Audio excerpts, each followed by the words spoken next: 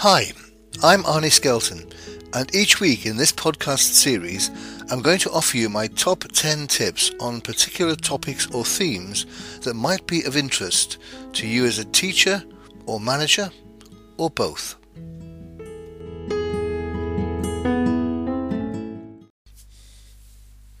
Hi, and welcome to this week's podcast, which this week is all about high impact language. They're my top 10 tips on how we can use language devices and mechanisms to create positive influence on others and to make messages memorable. So, tip number 1, alliteration. This is using a similar set of sounds to create an impression and to create something more memorable, such as short, sharp, shock, or make messages memorable. In the first case it was sh, short, sharp, shock, and in the second case make messages memorable. It simply has higher impact on the listener and makes the message more memorable. We don't have to use the same sounds at the front of our statements. So short, sharp, shock and make messages memorable, the alliteration all comes at the beginning of the sequence of words. But you can do the same with the end of words. Credibility, likability, affinity. Credibility, likability, affinity. The alliteration occurs at the end of the words. So, alliteration, similar sounding words to create memory and impact. Tip number 2, exaggeration. I've told you a million times not to exaggerate. Oh, I love you to the moon and back. I've got a mountain of homework to do. They're clearly exaggerations, they're completely unreal, but they create impact because they're exaggerated. And by being exaggerated, they're unusual. It's not the way we normally would speak about exaggeration or love or homework. So it makes it quite distinctive. It stands out and again has higher impact and makes the message memorable. Tip number 3, humour. My favourite of all time is Tommy Cooper. He was brilliant at puns. A pun is based around a dual understanding of the same word. Here's one of my favourites. 2 Ariels met on the roof and got married. The wedding was terrible, but the reception was fantastic.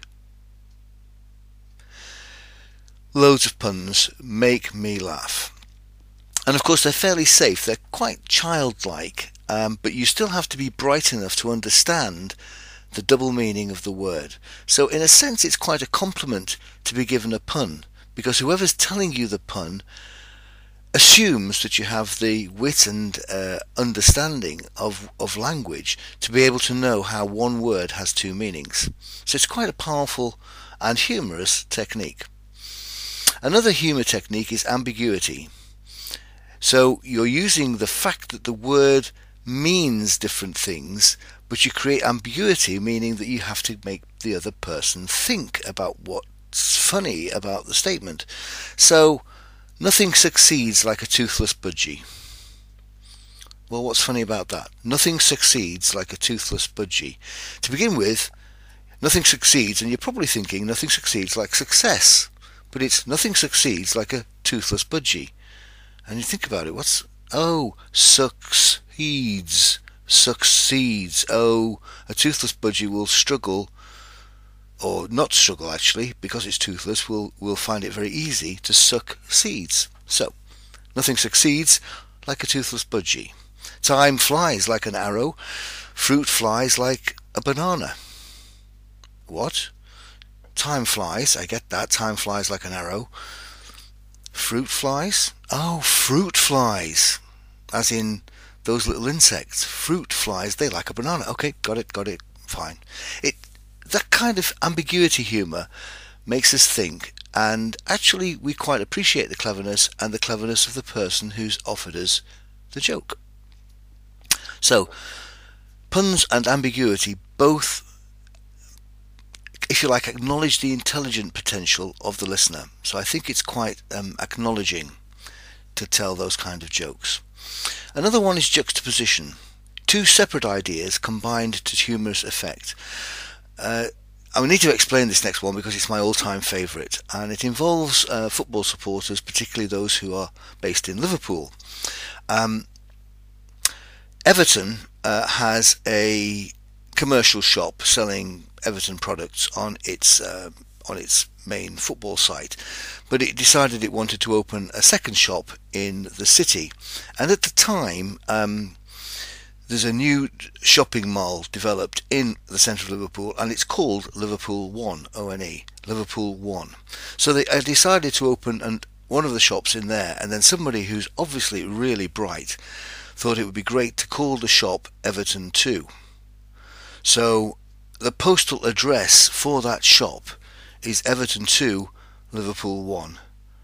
I mean, how good is that?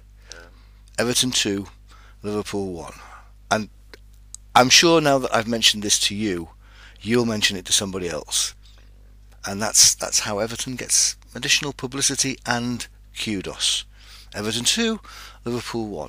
Fantastic. One point though about humour. Always use humour sensitively. And in particular, don't make fun of someone. You really should be laughing with people, not at people. And if you do want to laugh at someone, then make it yourself. So if you can laugh at yourself and tell jokes about yourself and create humorous situations about yourself, that's fine, because the only person who's being potentially damaged is you. And if it's a joke you've told yourself against yourself, then you must be okay with it. So be sensitive in the way you use humour. Tip number 4, contrast. I'm going to cover a lot of topics today, but this is the one message I want you to take away. Actually, that isn't true, but it's a contrast.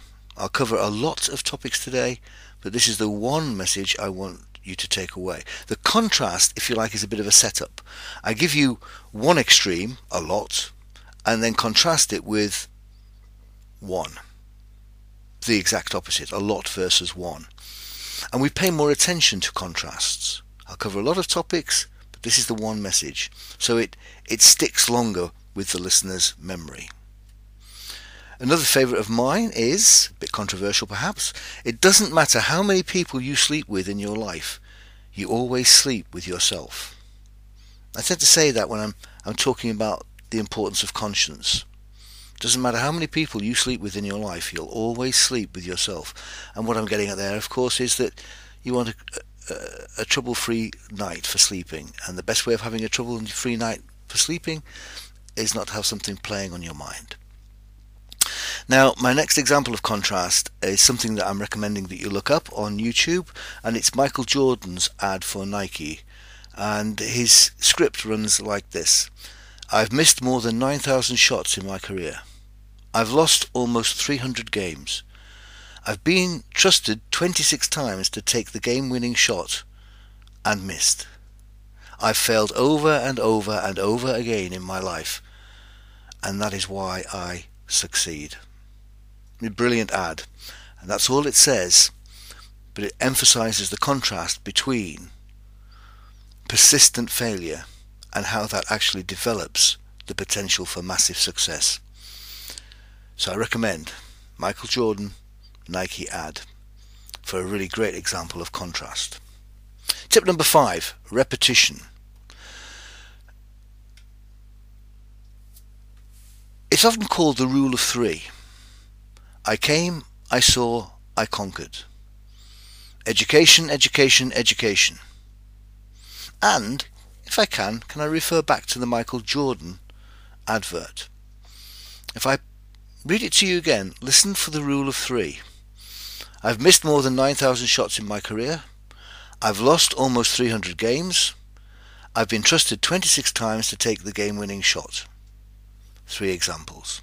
Then he says, I've failed over and over and over again in my life. 3 repetitions of over.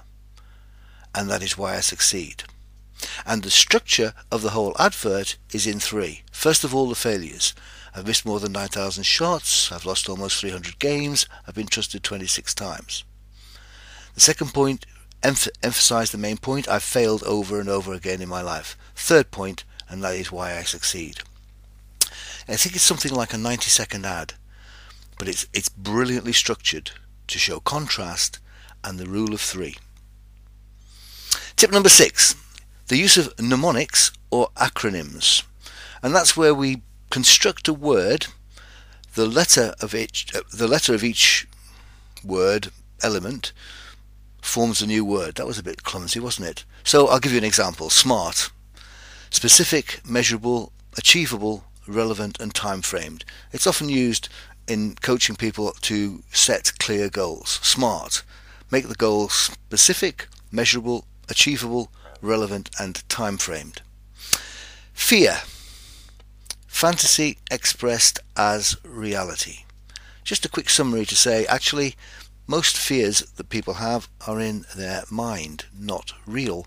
So fantasy expressed as reality is the use of a mnemonic of the word itself, fear. One of my own is KILN, K-I-L-N, and I encourage you to take a KILN approach if you're reviewing your business or your team. What is it in the team or business that you'd like to keep? What would you like to improve? What would you like to see less of? And what would you like to introduce that would be new? Keep, increase or improve, less of and new. KILN. So, mnemonics or acronyms. Tip number 7, personalise. So, it's like my mum always said. So, you've already personalised it by making it personal to you. You've referred to somebody who's obviously close to you, you've lived with a long time, and has probably got something worthwhile or interesting to say. I don't need to say any more. I've got you hooked because I've said something personal. You may remember on, I think, was it Britain's Got Talent, when Susan Boyle was first auditioning and Simon Cowell said, well, you know, if you could be successful, Susan, who would you like to be like? And I think she said, oh, I'd like to be like Elaine Page. And I think most of the audience kind of smiled or smirked to think, no chance. Well, who's laughing now? But the personalisation, the confidence, the gall almost at the time to say I'd like to be as famous or as well known as Elaine Page. You know, it's name dropping. And name dropping, of course, is part of personalising. So whenever we personalise, we make something more interesting and more memorable because we can associate what the person was saying with somebody they were talking about. I'm someone who walks 10,000 steps every day. Every day. So I'm telling a personal story there, just in one line. And it makes it more memorable because I don't say it's a good idea to walk 10,000 steps every day. I say, I'm the kind of person who. One of the things I do is, it's personal. Tip number 8, the use of visuals. Surely this is a terrible tip for a podcast, which it's an audio vehicle, so you can't see anything. Really? We need to tap into the power of imagination and fantasy. We don't need our eyes to see things. For example, imagine you are sitting trapped in a cold, dark cellar. You can't see a thing. You're shivering. Then you feel something moving at your feet. In some ways, imagination is more powerful and more personal than an actual visual, because each individual internally visualizes their own picture, constructs their own reality that's entirely personal to them. So it's powerful. Visuals really help people understand and recall the key message. So generally speaking, use visuals whenever you can, either live in front of the person or by creating pictures in their mind. So, tip number 8, use visuals and use the power of imagination. Tip number 9, metaphor. I love metaphors or analogies. They are really helpful in making complex ideas easier to understand and to remember. A metaphor will often start with the phrase, it's like or imagine, and it explains something quite difficult or or important in an everyday context. Let me just give you one example from my life. My personal favourite, an invention of mine, relates to being a one-to-one coach. I'm often working with people who are clearly very able, but who are their own worst enemy. They're full of self-doubt and self-limiting beliefs. So, to me, these are people who are like Ferraris driving with the handbrake on. They are powerful, but they are self-limiting. They are Ferraris driving with the handbrake on. I'm actually giving a talk in Jersey next week, and the title of the talk is just that: Driving Your Ferrari with the handbrake on. And tip number 10, storytelling. Many great communicators are fabulous at telling stories.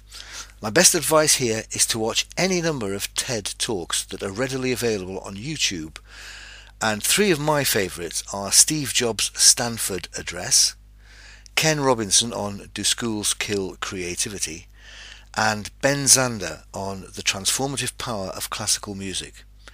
In fact, Ben's talk also contains most of the humour items covered in this podcast, including a great joke to start with, but you'll have to listen to his talk to find out what it is. And if anyone's interested, I've written a collection of 52 of my own personal favourite stories relating to my journey through life. So if you'd like a copy, just go to my website, which is arnieskelton.co.uk, and leave me your email and I'll send it to you. And I promise not to use your email for any spamming. So that's it. Let me quickly recap the top 10 tips today. Tip 1, use alliteration. Tip 2, use exaggeration. Tip 3, use humour. Tip 4, use contrast. Tip 5, use repetition. Tip 6, use mnemonics or acronyms. Tip 7, personalise. Tip 8, use actual visuals or the power of imagination. Tip 9, use metaphors. And tip 10, use storytelling. So, that's it for this week. Thank you for listening. Bye.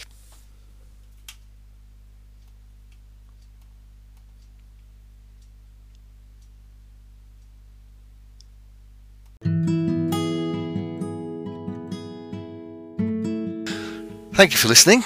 If you've enjoyed this podcast, make sure you subscribe. You will still get the podcast for free, but you will also get an alert to let you know when the next podcast is available. And please recommend the podcast to anyone else you think might like it and benefit from it. Also, I'd really appreciate it if you could leave a review and any other comment, because they'll help promote the podcast series on the relevant platform. So, bye for now.